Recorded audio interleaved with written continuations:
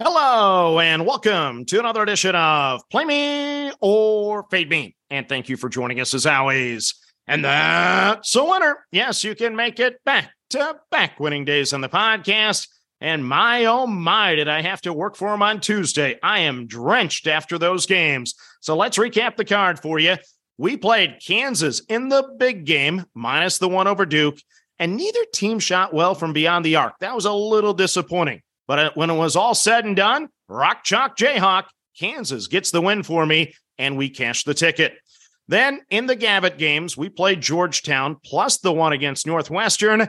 And yeah, I may need new glasses. It could have been heart over head here because the Hoyas did not look good in the second half. I lose the wager, and Georgetown joins the Denver Pioneers on my 30-day list that I can't bet on. Sorry, Georgetown fans. I'm not touching you for a little bit. Okay, next up, we played St. Louis, minus the 3 against Memphis. We had a 15-point lead with 4 minutes to go. So for the first 36 minutes of basketball, I had upgraded St. Louis from the round of 32 into the Sweet 16, if not the Elite 8. That's how much I like that club. But in the final 4 minutes, the wheels of the bus came off. It was crazy. Memphis got within 2. I was frustrated. I was screaming. They didn't know how to break a press. It was unbelievable. But when it was all said and done, you had to stay calm. St. Louis got the cover. We got the win. I'm all happy. I still got them in the Sweet 16, no longer in the Elite 8, though. Okay, next up, South Alabama. It's the little school hosting the big school. While I was watching Kansas and Duke, I flipped back, and what do you know? We got within 10, and we got the cover. We cashed the ticket there. Then on Twitter, second consecutive day, we go 3-1 on the picks, but we lose on Twitter. Yes, I influenced you on Georgetown. I apologize for that. I won't do that again for 30 days. So now, before we get to the card for Wednesday, little housekeeping here. First of all, happy birthday to my wife. Yes, one of the great highlights last year is she ended up getting more happy birthday wishes after I announced it on the podcast than I get for my own birthday. So yes, happy birthday, wife. Love you. And yeah, I make fun of you all the time, but yes, it's your birthday. Enjoy the day. You'll probably never listen to this podcast, but I still have to say it because I'm married to you. And then I feel bad for her because she did not get the Taylor Swift tickets. So my daughter has been on TikTok for about 12 hours now trying to work connections to get seats. Yeah, it's not a good time in the house, but we move on to the card for Wednesday, and we got a big game to lead it off again. It is Gonzaga plus the 1.5 at Texas. So the Michigan State win helped move this play onto the card for me. That aircraft carrier game had a different variable, of course. It was outside, it had some wind, but it did validate to me that Gonzaga has been battle-tested compared to Texas playing the likes of UTEP and then beating Houston Christian by 51 points. The Zags won this game by 12 last year, so the Longhorns do have the extra motivation for revenge, and they also have the home floor, of course. Had the Zags crushed Michigan State, I would have played Texas. But Gonzaga had 18 turnovers. They shot only 22% from three-point land. I think the Zags will be much better tonight. Plus, they've proven to me that they are ready for a slower, physical type of game. That's what I expect tonight anyway. So I'm going to back the Zags plus the 1.5 at Texas. Next up, it's the Gavitt games. We're going to play Seton Hall minus the 1 over Iowa. So both teams enter at 2-0. It's the first marquee matchup for either team. Like many Fran McCaffrey teams, Iowa can shoot lights out. There's no doubt about that. Now, whether they play defense or not, that's a different subject matter.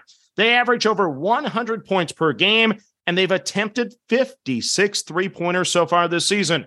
Seton Hall is good on defense. Iowa's good on offense. This game will likely have a couple crazy 14-2 type runs, so don't get too high or too low. A lot of things will change during the course of the game.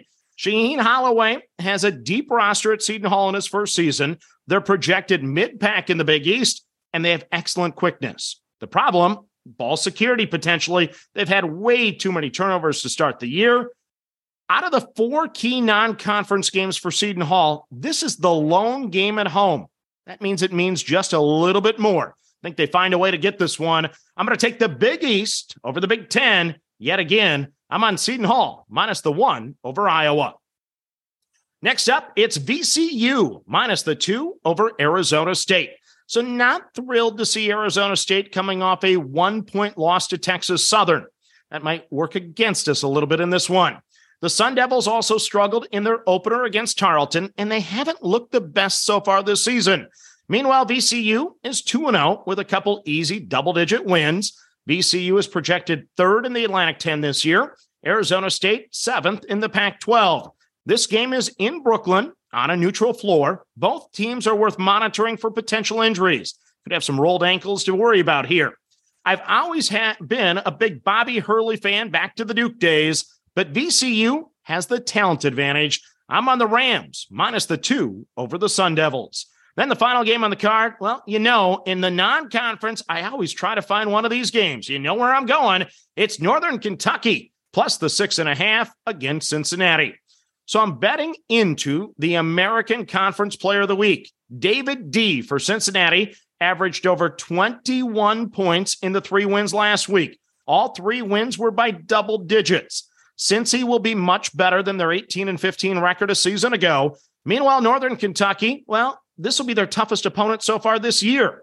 The Norse are 1-1 on the season. They had an ugly 22-point loss to Kent State, where they shot just 5 of 27 from behind the arc. Sounds like they could be Duke or Kansas based on those numbers. Meanwhile, Northern Kentucky is projected to finish at or near the top of the Horizon League this year. This is their biggest home game since West Virginia came to town in 2014. So cue the music. I'm taking the little school at home against the big school. I'm on Northern Kentucky plus the 6.5 over Cincinnati. So let's recap your card for a Wednesday. I'm on the Zags of Gonzaga plus the 1.5 at Texas. I'm on Seton Hall minus the 1 over Iowa. I'm on VCU minus the 2 over Arizona State. And I'm on Northern Kentucky plus the 6.5 over Cincinnati. So that's your card for a Wednesday. As always, manage that bankroll. Don't chase money. Have fun, and let's cash some tickets together. Good luck, everyone.